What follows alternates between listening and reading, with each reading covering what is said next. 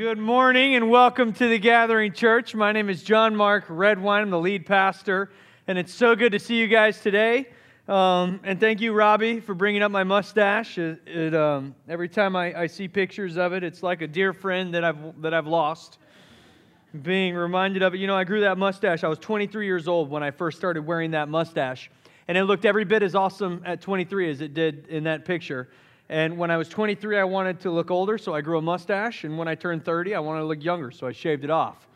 And that's the story of the mustache. So thank you for coming today. And if it's your first time, now you know all about my mustache. And we're so glad to have you. You picked a great time to join us. Welcome to summer at the Gathering. This has been a really great season for us. I feel like it's been a good season of growth for us personally and as a church. I think God is doing some exciting things culturally here at the Gathering Church in this season, and so I've really been enjoying it. If this is your first time here and you're just kind of checking this whole thing out, checking church out, this is a place where you can belong before you believe. You're in the right place this morning. You know, we believe that every person is on a spiritual journey because we're spiritual people. And so whether or not you acknowledge it or you want to believe it, I think all of us are searching for something spiritually. And so our goal at the Gathering is to create a clear path for us to take that spiritual journey on. We want to make it easy for you to know God, to find freedom, to discover your purpose, and to make a difference. And that's what we're fixated on here at the Gathering Church. And so I'm so glad that you're here. Today is a great day because we are beginning 21 days of prayer. Today is the beginning of 21 days of prayer. Now, we've been talking about this for a few weeks here, but I want to introduce it this morning. I thought a bug was attacking me. It was a piece of spit, I think, flying out of my mouth. So I'm not freaking out. I'm fine. We believe at the Gathering that prayer is powerful and effective. In fact, we think if we're going to do anything in life, that we should pray first. That as leaders in the church, if we want the church to go in any sort of specific direction, that we need to pray first. If we're expecting a season where we expect God to show up and for Him to bless the season that we're in, that we've got to pray first. And so in our personal lives, in ministry, in every aspect, we believe that it's important to pray first. And so this season of prayer, 21 days of prayer in August, is about that. In fact, one of the things that we really want to build here at the Gathering is how well we are described as a people of prayer. And so twice a year, we'll be doing this 21 days of prayer. In January, we'll do 21 days of prayer and fasting. And so some of you are thinking, I got to find a new church before January because I love to eat, you know, and we'll talk all about that and what that means as we get closer to it. But don't worry, in this season, in August, we're gonna go with 21 days of prayer and feasting instead. And so you go ahead and enjoy that. What we want to do is two things. We want to accomplish two things with 21 days of prayer. First, September is coming. And so, yes, it's hard to believe in this beautiful summer day, but the fall is upon us. Labor Day weekend is just like 3 or 4 weeks from right now. Summer is almost over. In just a couple weeks, your kids go back to school. Praise God. Amen? Come on, somebody. That's good news right there. And if you're one of the parents whose kids are going to kindergarten for the first time, the sorrow will pass and it will turn to rejoicing. Come on, somebody. It's a good time to be a parent. And so it's the end of summer, and because of that, we've just got a new rhythm, a new season coming in, which means life is shifting rhythms. And we want to honor that with a season of prayer. We want to get on the right page before fall comes. The other thing is personally, I think a lot of times at the end of summer, we could use a detox. I think in January, we put a lot of attention on our spiritual and our physical, especially, and our emotional health. And we really focus on getting healthy in January. And some of us do a great job at this, you know. We join a gym, we get on a better diet, you know. We start doing things that are healthier for us emotionally. We start praying and reading our Bibles, and things go well. But some of you, that lasted about 3 weeks. But then anybody that was doing good for a few months there, by the time summer gets around, kids are out of school, your routine is different, you're trying to be outside as much as you can and enjoy the weather, you're staying up later because the sun's staying up later, you know, and all of that kind of results in us getting a little bit of a summer slump. We get a little bit out of shape in the summertime. And so we want to have 21 days of prayer detox from the summer slump, to get back into a healthy rhythm. And so here's what that means. Here's what we're asking you to do. For the next 3 weeks, we want you to partner with us in prayer every day for 1 hour. We're inviting you to join us on specific, focused prayer for 1 hour every day for the next 21 days. I believe this can be transformative, not just for our church, but for you. I believe that this season of prayer can be the difference maker in your life right now. In fact, I think for some of us, this is already a part of our normal rhythm to have an hour of prayer each day. But for some of us, this is a brand new thing. It's a little bit scary and it's a little bit intimidating. But if you'll lean into it, I promise you, this season could change everything. There could be a breakthrough that you've been waiting for, something that you've been kind of on the edge of for a long time, wondering when you're going to get that breakthrough. And I believe that in this season, God can provide that breakthrough. Maybe you need freedom from something, and you just really feel it now more than ever. I believe if you would commit to this season of 21 days of prayer, you can find the freedom you've been searching for. Whatever it is, I believe that this season of prayer can change everything. And so at 6:30 a.m., me or one of our staff will be leading us in a prayer prompting every morning on Facebook Live or Instagram Live. And so if you don't have either of those social media platforms, you're probably already praying for an hour every day, so don't worry about it. But if you do have those platforms, join us at 6:30. If you can't join us at 6:30, we'll leave those up on our social media pages. And we're just at Gather Asheville on Instagram and then the Gathering Church on Facebook. I don't know how you search for stuff on Facebook. You just got to figure it out. But anyways, that stuff will be up all day long, so if you can't do it at 6:30, you can join us later. But I would encourage you to join us for the prayer prompting. We'll open up with prayer, and then we'll move into an hour of prayer and worship. And I'm going to talk today all about what that looks like. And then on the Saturdays, so Saturday, let me look at my dates. The Saturday the 9th, I want to say. I can't find it. Should have highlighted it. That would have been smart. Anyways, Saturday, I don't know where it is, but I think it's this Saturday and the following Saturday.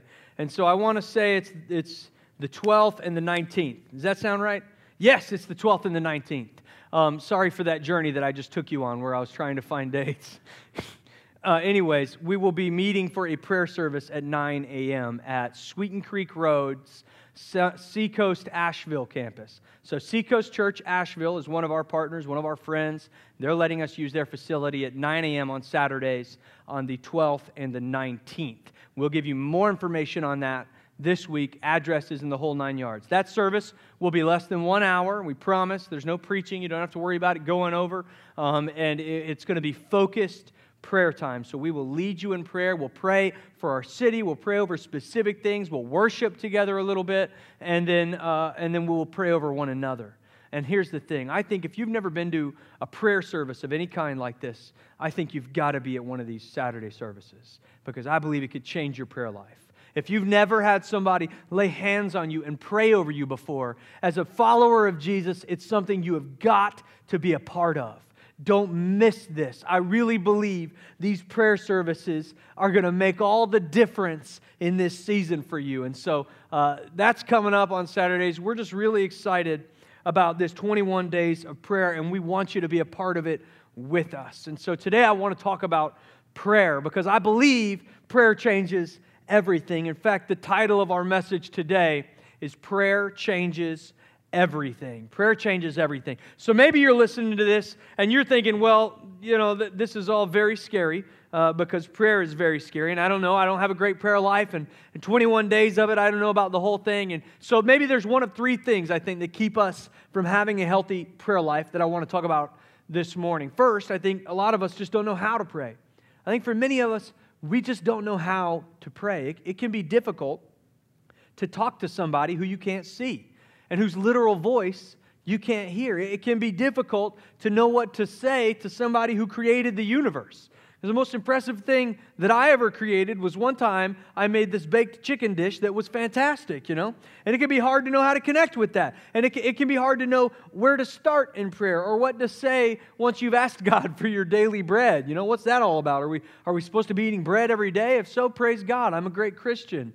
And so it can be hard to kind of know what you're supposed to do. And I understand this because I have a 3-year-old.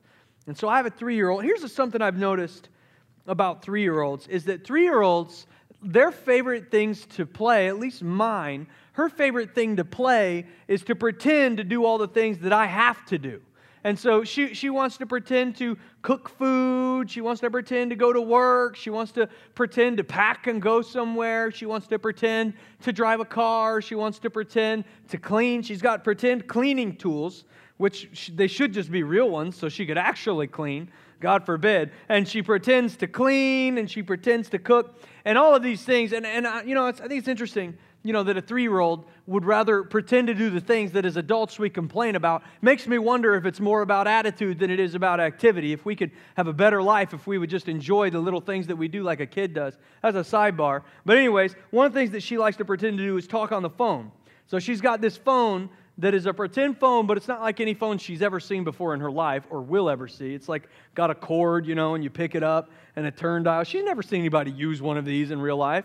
I told her it was a phone, and she believes me. And so one of the things she likes to do is pretend to talk on the phone. Now, I hate talking on the phone. I don't like it. If you try to respond to a text I send you with a phone call, I am thinking you have lost your mind.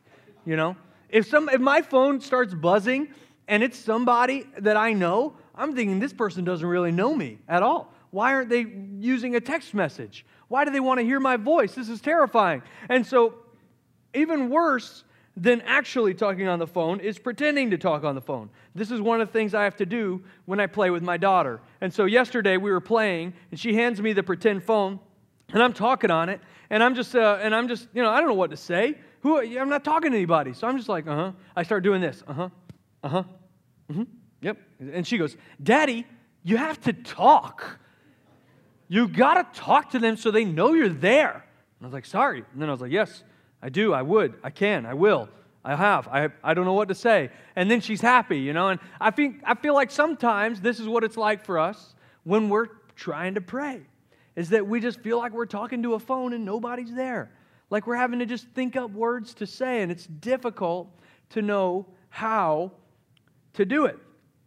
Second thing is, I think sometimes we have a hard time praying because we feel like we don't have time to pray. We feel like we don't have time to pray. Life is busy, and it's busier all the time. And we pack our days with activities, with meetings, with work, with coffee dates, with play dates, going to the gym, life group, breakfast meetings, and don't forget Netflix just released the new season of that show you watch. And if you have kids, they wake up at 7 or 6. Or if they're waking up before 6, you need a new system. It's not working. Or new locks on the doors. And by the time they go to bed at night, you're completely spent. It says your only time to be an adult. It's what parents always say. But what that really means is, apparently what that means is being an adult sitting in a chair like this and watching television. Because that's all I want to do after my daughter's gone to bed.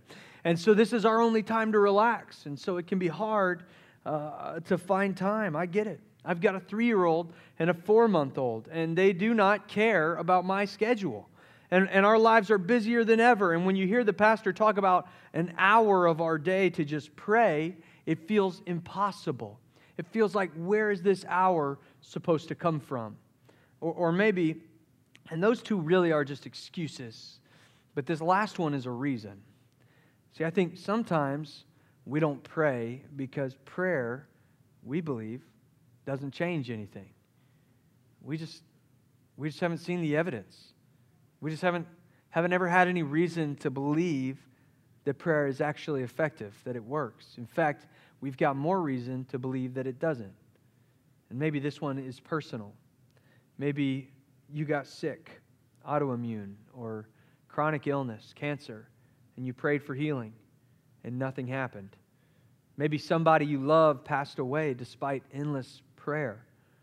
Maybe you prayed for different circumstances, a new job, a relationship, and it just feels like it's falling on deaf ears.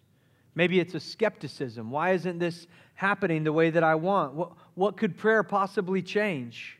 You know, for many years, I didn't pray because when I was 9 years old, I got walking pneumonia, which is like they call it walking pneumonia because you're supposed to be walking all around while you have it, but I didn't feel like walking. I felt very sick. It's a pretty serious thing. I have asthma, and so as a kid, it was a very serious thing to have, walking pneumonia. And I remember I had grown up in church, and so all my life I've been told, you know, when you have a problem, you got to pray about it. And so I remember being 9 and laying on this mattress in my mom and dad's room because they wanted me to sleep in there so they could hear me breathing and everything and make sure I was okay. And I remember laying on that mattress one night and just staying up all night, praying that God would heal me. And by staying up all night as a 9-year-old, it means I probably laid there for 15 minutes before I passed out asleep, you know, gave into the NyQuil. And so I just remember just believing that I would wake up feeling better, that God would heal me.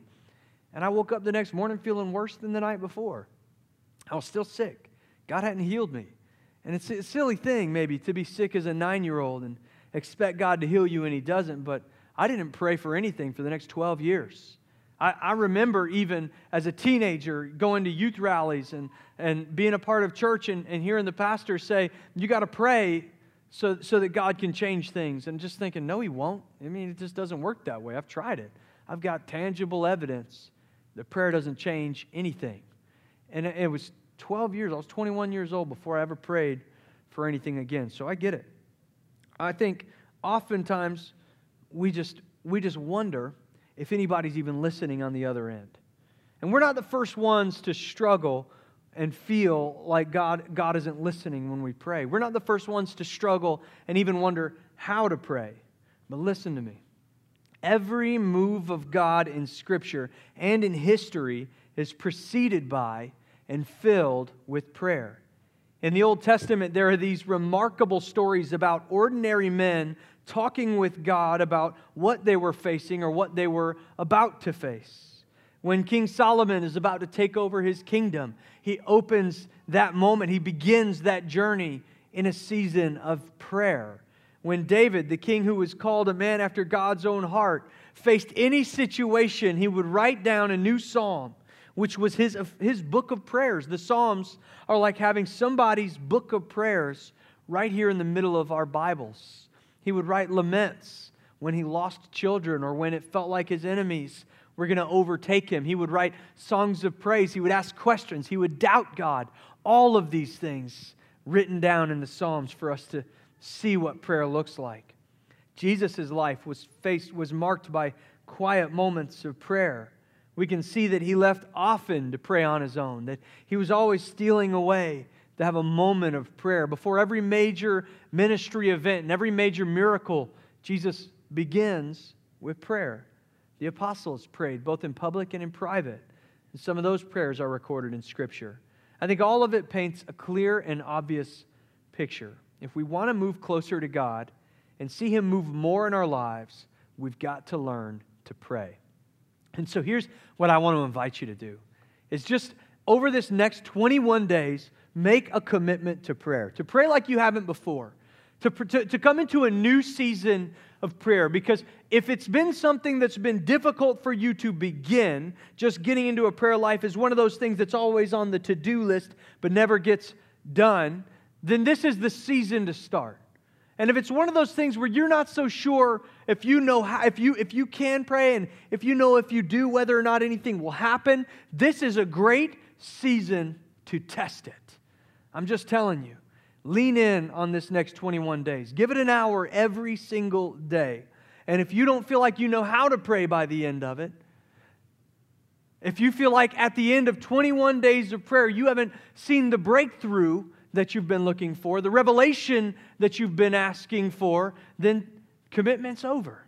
But I believe if you would lean in on this next 21 days, if you would trust God, if you would pray with boldness, if you would learn how to converse with Him, how to talk to Him, how to have a conversation with your Father, that this season, this next 21 days could change everything. And so I think we have to learn to pray because prayer is easy. Prayer is easy. Prayer is conversation in a relationship. When you first start talking to somebody in any relationship, it can be a little bit difficult. It can be a little bit forced even. I'm very bad at starting conversations with people I don't know very well. In fact, one of my benchmark thing is whenever I'm meeting somebody for the first time, I panic emotionally and I just go right into a big story, which is not what people want when they're first meeting you. They'd rather have you like a, hi, my name is, where are you from? But instead I'm like, so one time I was, and people are like, whoa, what's happening right now? I'm terrible at starting relationships and starting conversations with people. In fact, I got to tell you this story.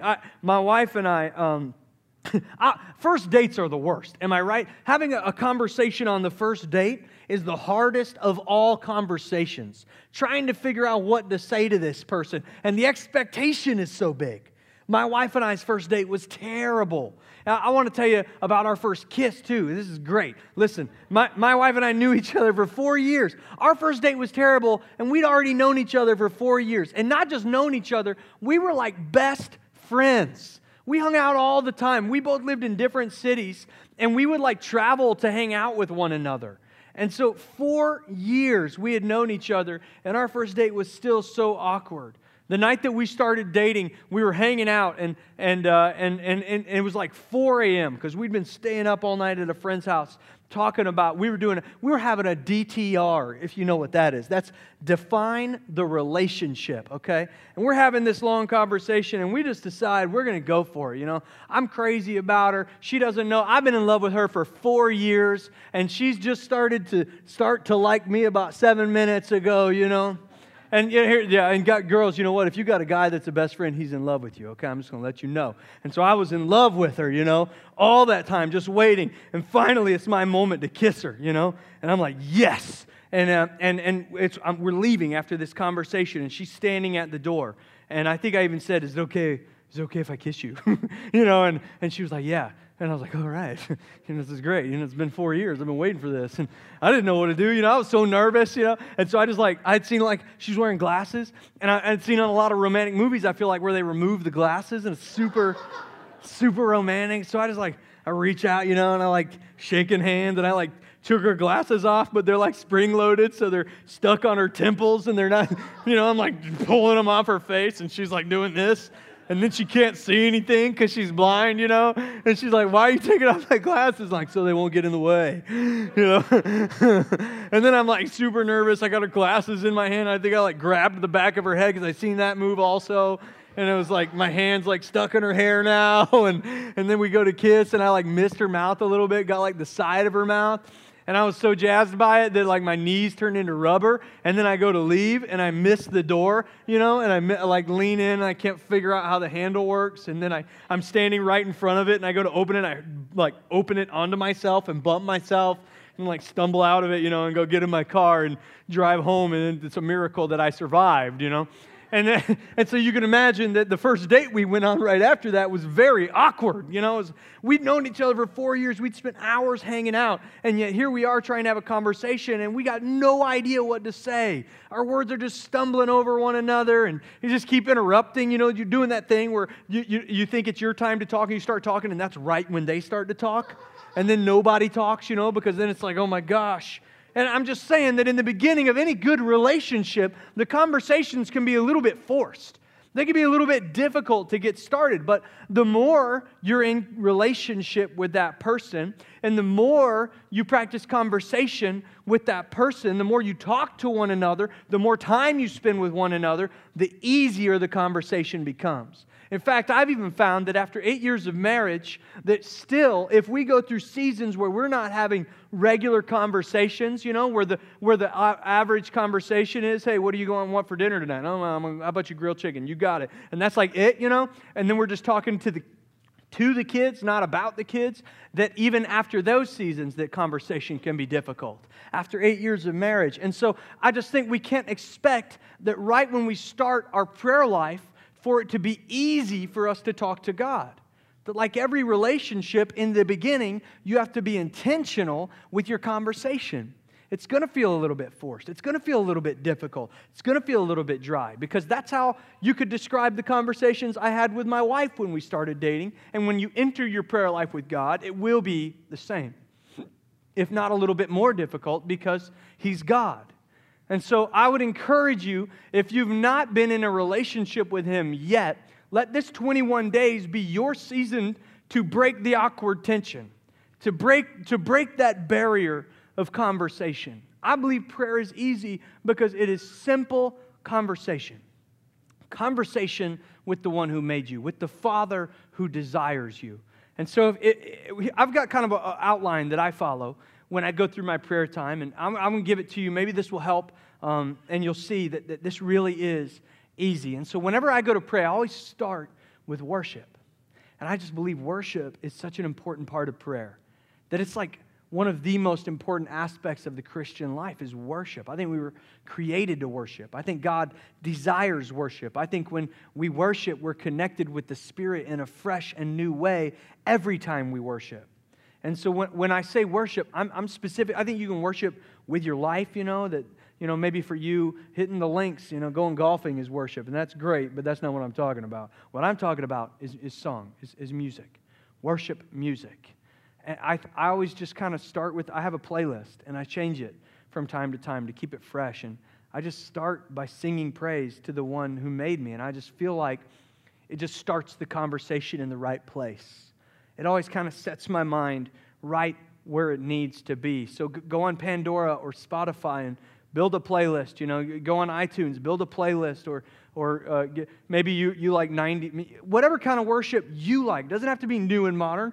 Could be your favorite. Could be hymns. Maybe you've got some old records of some hymns you want to put on, or you've got some cassette tapes of some 90s worship with a trumpet section. Come on, somebody. Da-na-na, da-na-da, da-na-na. Maybe that's what you like to connect to God with. You want to celebrate Jesus, celebrate, that kind of thing.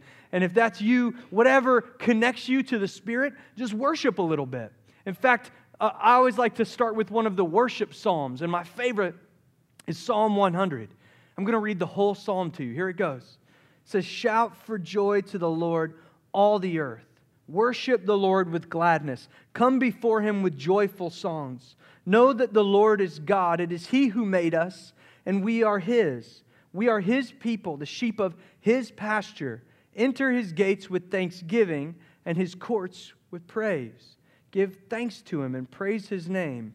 For the Lord is good, and His love endures forever. His faithfulness continues through all generations." That's just worship. It's just worship. It's just a psalm of worship. And if you can just make that a part of your regular life, I think it'll change the way you see things. And it makes prayer easier. So I always start with worship. And then I talk to God like I expect an answer. I think it's important to talk to God like you expect an answer. In Jeremiah 33:3, God says, "Call to me, and I will answer you, and tell you great and unsearchable things you do not know." See, I think when we study Scripture and it's coupled with prayer and worship, that these are God's words. That this is the other end of the phone. That He'll speak to you. That it'll be alive to you. That things will jump off the page. They'll be new to you. I think you'll hear God speak in your heart. I think there's just so many ways that we can communicate with God, but it won't happen if we don't start praying like we expect an answer. Pray like you expect an answer. Pray for what's on your heart. I have an outline. I use a journal. I think the two most powerful tools for prayer are a good worship playlist and a journal. I always write down what like the heart. I call it the heart of my prayer.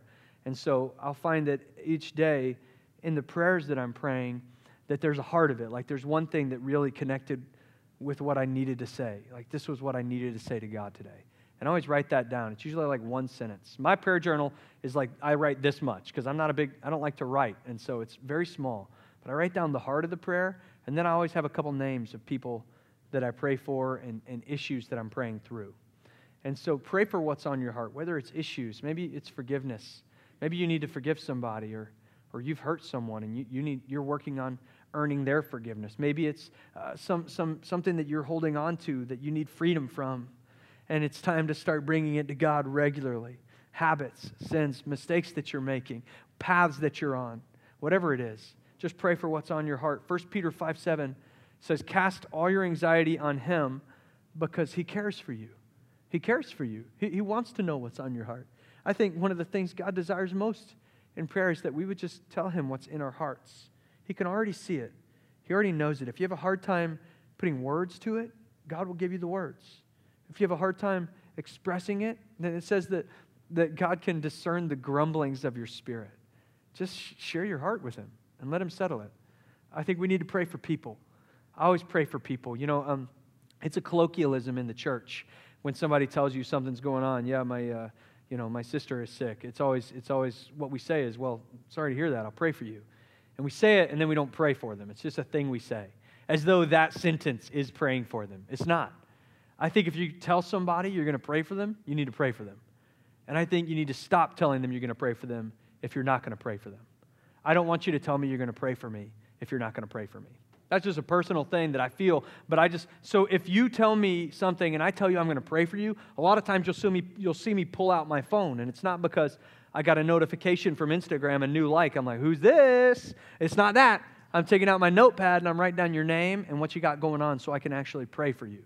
So I have people that I pray for every day. There's usually like friends of mine that are going through things, and I've got 3 names right now specifically, 1, 2, 3 of people that I love that are going through some crap, and I want to pray for them every single day. And so I do. I put their names down. I put down names of lost people that are in my life. There's one guy that is always on there who I just want to know Jesus so desperately. And so every day when I pray for him, that God would give me the opportunity to share light with him, that God would change his heart, that the Holy Spirit would work on him, all of these things. I just think we got to pray for people. 1 Timothy chapter 2 says, I urge then, first of all, that petitions and prayers and intercession and thanksgiving be made for all people. He says, pray for people. And he actually takes it to a place we don't want to go. He says, for kings and all those in authority, that we may live peaceful and quiet lives in godliness and holiness. We have a very difficult political climate in our country right now, more division than there's ever been. And many of us struggle with our leadership. But I think it's okay to struggle with our leadership, but it's not okay to not pray for them. We got to pray for our leaders. We got to pray for the people who are in authority constantly. So I always pray for people. It's good and it pleases God our Savior who wants all people to be saved, is the rest of that verse. So pray for people. Pray for people that need Jesus. Pray for your family and your friends. This is just a simple structure that I follow every day. I look at Matthew chapter 6 there. Jesus gives the Lord's Prayer, and I'll use that as a template a lot. I just want you to see that it's easy to pray. Prayer is easy. It's just speaking to your Father. It's just speaking to God, believing that He listens and that He will answer. If you just commit to it and you start to give yourself a rhythm, maybe you're like me, you need a structure, an outline. If you do it, you'll start to get more and more comfortable with it, and it'll become easier and easier for you. Second thing is, I believe we have time for what we prioritize. You have time for what you prioritize. I sometimes struggle to create time for prayer because there are days when I'm tired and do not wake up early. There are days that feel rushed to me. There are seasons where I feel like time is a commodity more precious than gold, but it's been impressed on me by leaders in my life that during those seasons, prayer is more important. Because I believe we always make time for the things we prioritize the most. We prioritize work. And so we always have time for work because we need a place to live and food to eat, period. And so it's a top priority. We get there. We prioritize eating because if we don't eat, then our tummies get rumbly. We don't want that. And so we prioritize these basic needs that we have. And what I would assert to you is that prayer is a basic need, like the need for food and the need for shelter. That it's one of the things that will carry you as much as a meal will carry you throughout the day, if not more so. And so it's got to become a priority. We say that we don't have time to do anything, but we still find time to watch 3 hours of Netflix before bed. Or we find time to get up early and go to the gym to work out. And I think physical health is important, but it's not as important as spiritual health. And that we've got to make time for prayer. You make time for the things you prioritize the most. And if you put this at the top of your priorities and you make time for it, everything else will fall in line. And anything that still doesn't fit at the end of the day probably didn't need to be there anyways. We make time for the things we prioritize. Mark chapter 1, verse 35. It's just one glimpse into the life of Jesus. One scene of many like this. It says, very early in the morning, while it was still dark, Jesus got up, left the house, and went off to a solitary place where He prayed. And Simon and his companions went to look for Him. And when they found him, they exclaimed, 'Everyone is looking for you.' And Jesus replied, 'Let us go somewhere else, to the nearby villages, so I can preach there also.'" See, Jesus had a responsibility. People wanted him. People needed him. And people were looking for him. And he had a message that he had to preach. He said, "This is why I came here, is to preach this message." But he prioritized prayer in that he got up early before the sun did. And even though he had people relying on him and places to be, he made it a priority in his life to pray. We have time for what we prioritize. Now, maybe you think, "Pastor, of course you find time to pray. Of course Jesus found time to pray. What you do for your living is ministry. You've got to have a healthy prayer life to do it well." But I would assert to you that if you would make prayer a priority and a part of your day every day, you would begin to see what you do as ministry as well. Because I believe everybody's job is ministry. That it's actually the pastor's job is it says, my job in 1 Peter 4, it says, pastors equip the saints for all the ministry of the church. Like I'm the equipper and we're all the ministers, all of us. And so wherever you go to work, you're going there to bring the gospel of Jesus Christ to people who are desperately in need of it. If your work is to stay home with your children, then your job is to raise up people who know the gospel of Jesus Christ in their hearts before I had the opportunity to. I'm just telling you, if this is a priority, you will see things differently. Make it a priority to do this every day. Every day.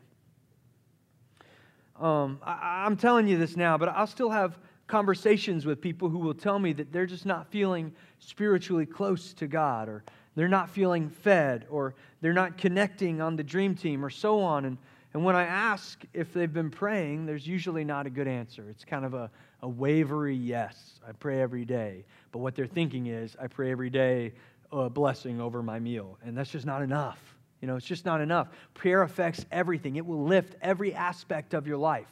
I meet with people all the time whose marriages are in trouble. And they say, "Pastor, we don't connect anymore. We're not connecting, my wife and I." And I'll say, "Well, are you talking to each other?" And the answer is, "Well, not really." And the simple solution is that if you would prioritize conversation and communication in your marriage, you would have less trouble in your marriage. And the very same is true in your relationship with God. The more we prioritize communication, the easier our relationship will be. Third thing is this. I believe prayer changes everything. Prayer changes everything. There will be times when you pray and you don't hear an answer. And there will be times when you will pray for one thing and another thing happens. And that's hard. That's difficult to understand. But let me show you some prayers from many, many years ago in a different season of the relationship between God and man when prayer made all the difference. First, let me show you one where it didn't, actually. In Habakkuk is Habakkuk, I don't know. We'll go with Habakkuk. Habakkuk was a guy who was a prophet in Israel one of the last prophets of Israel, at the end of Israel's time as a kingdom. And his book is only 3 chapters long. And so maybe if you're making a goal to read a book of the Bible over this 21 days of prayer, that'd be a good one, And so it's 3 chapters long. And the first 2 chapters are a prophecy about how the kingdom of Israel is going to be invaded and it will never be a kingdom again. And then that's the first 2 chapters. And then the third chapter is just Habakkuk asking God for that not to happen. Did you catch that? And so God whispers into his heart this prophecy. There's going to be an invasion. And Habakkuk, whose name means the one who wrestles, prays, God, don't let this happen. Here's what's going to happen. God, please don't let this happen. In verse 2 it says, I've heard all about you, Lord. I'm filled with awe by your amazing works. And in this time of our deep need, help us again as you did in years gone by. And in your anger, remember your mercy. What a beautiful prayer. In fact, the whole chapter is like that. And over again, he just begs God, God, I know that you can deliver us from this. I know that you have the power to. I know that you can change things if you want to change things. God, please change this. Don't let this go the way I've seen that it could go. Please rescue us from this invasion, Father. But just 10 years later, Babylon invades Israel. And it's thousands of years until they have any independence again. And even we see in the life of Jesus, He's going to the cross, and the night he would be arrested, the night before He's crucified, as He prays so hard that He's sweating blood out of His skin, He begs God for another way. God, don't let this happen this way, Father. Please, I'm just asking if there's any other way, let this cup pass from me. But He knows He's got to go to the cross. See, I just believe that no matter what, we've just got to pray with boldness like we believe that prayer changes everything, because I believe it has the power to. In Exodus chapter 32, verses 9 through 14, God is in a relationship with the Israelites, and it's hard because the Israelites keep forgetting everything God's done for them. And they turn their back on Him and they start worshiping other gods. And it's very difficult for Moses as their leader to keep showing them that they can't do that. Finally, God is fed up with it. And He's ready to start over again with a new people. And God says, I've seen these people, the Lord said to Moses. They're stiff-necked people. Now leave me alone so that my anger may burn against them and that I may destroy them. And then I will make you into a great nation. But Moses sought the favor of the Lord his God. Lord, he said, why should your anger burn against your people, whom you brought out of Egypt with great power and a mighty hand? Why should the Egyptians say, it was with evil intent that He brought them out, to kill them in the mountains and wipe them off the face of the earth? Turn from your fierce anger. Relent and do not bring disaster on your people. God has already spoken what He's going to do, and Moses knows it. But he's not going to pray in submission. He's going to pray with boldness. He says, God, relent and do not bring disaster on your people. Remember your servants, Abraham, Isaac, and Israel, to whom you swore by your own self, I will make your descendants as numerous as the stars in the sky, and I will give your descendants all this land I promised them, and it will be their inheritance forever. Moses just prayed with faith. He believed. He begged God for a change, for a breakthrough, for deliverance, just that God would change his heart, change his mind, that they would go in a different path. Moses said, I see which way we're going, God, but I'm begging you for a different chance, for a different outcome, that things wouldn't be the same. And it says, and the Lord relented and did not bring on His people the disaster He had threatened. Here's what I believe. Prayer can change the mind of God. I believe prayer changes everything. That if we would have faith enough to pray for things that seem impossible, we would see God deliver the impossible. That if we would have faith enough that even if it doesn't happen, God, I'm going to pray for it anyways like it will, that we will see things we never expected to see in this life. I want to tell you about some prayers I've prayed. My nephew, Josiah, was born with a heart condition. A hypoplastic left heart was missing a hole, so the blood couldn't move right. And he had his first surgery 4 hours after birth. And he was in the hospital for 8 months while I was engaged to my wife. And we spent many of our date nights in the hospital at his side, begging God for a miracle. Begging God for a miracle. I've never prayed so hard in my entire life. In my entire life. And churches, his father's a pastor. And that whole church was lifting him up. And I sat in small rooms with Milo, my brother-in-law, just lifting up his baby boy, believing for a miracle. And on January 24th, 2010, Josiah died.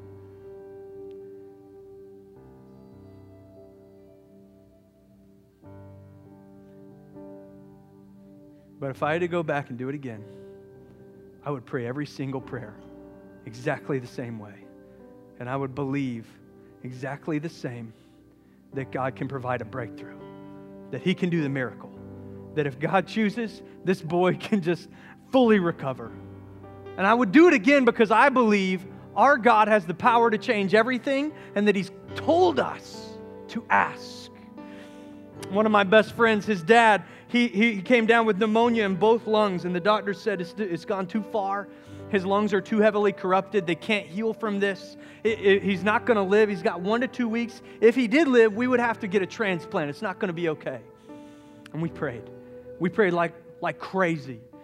My friend Josh, he prayed like I'd never seen anybody pray before. And And he was there every day just praying over him, praying over him, and praying over him. And one day, Keith took a big breath, and his lungs were new again. And he's a preacher. He's out preaching this morning somewhere. I'm just telling you, God can heal, and He does. I had some friends, and their marriage was bad. It was really, really bad. Things had gone so wrong. It didn't look like there was any hope. There was no hope. Hearts were hardened. They were mad. It was not good. And so we prayed over them. We prayed and we prayed and we prayed, and we said, God can heal this marriage. That there's never been anything broken what He could not put back together. There's never been a hurt that He couldn't heal. There's never been anything He couldn't do. God, heal this marriage. Heal this marriage. And let me tell you something, that couple worked harder than I've ever seen in my life, because it's work. You don't just wake up and everything's fine. But before you can do the work, your heart has to change. And only God can change hearts. And He changed their hearts because of a season of prayer. I just want you to know prayer can change everything. When I was 21 years old, I attempted to take my life. I was so depressed. I was so depressed. And I entered into a relationship with Jesus just a couple months later. And that depression, it was still there. I still felt empty and broken and tore apart inside. But for a year, I prayed every single day, God, take it from me. God, give me joy. Help me to wake up just feeling like it's worth it. Help me to wake up feeling peace. God, I just ask for a reason. God, give me a reason. Father, just help me to feel joy again. Take this from me. And it took a year, but I want you to know, when I wake up in the morning today, I felt joy. I just want you to know prayer can change everything. It can change everything. Just let it. Just lean into this next 3 weeks. Let God do something new in you. Let Him do something new in your family. Let Him bring things back together. Let Him change hearts. If it's healing you need, beg for healing and believe it will come. We are going to pray like we've never prayed before in this season. And I cannot wait to see the miracles that are waiting for us. Prayer changes everything. Prayer changes everything. Let's just see what God can do. Heavenly Father, we thank You so much for who You are and for what You've done in our lives. God, we thank You for the way You've changed us, Lord. God, I thank You for making me new, Father. I thank You for renewing me every day, God. And God, I thank You that You are a God who desires relationship. That You want me to know You, Father. That You want me to speak to You, God. That You care about the things that hurt me. That You care about the things that I care about. So God, I just commit this next 21 days to You, Father. Change me. Father, I put myself just on an altar of sacrifice before You. God, use me, Father. Give me fresh vision in this season, Lord. Give me fresh energy in this season, God. Lift me up. Detox me. Take things out of my life that don't need to be there. God, I lift up the church, just every person in this room to You, that over the next 3 weeks they'd find healing. That they'd find breakthrough, God, that You would show them their next step, that You would show them the way that You care for them, Father, that the ones that are needing comfort would find comfort, that those who are in search of healing would find healing, that God, Lord, above all else, that we would just find relationship with the one who made us and the one who wants us and the one who loves us. We love You so much, Father. We just want to be in Your presence. We pray these things in Jesus' name, amen.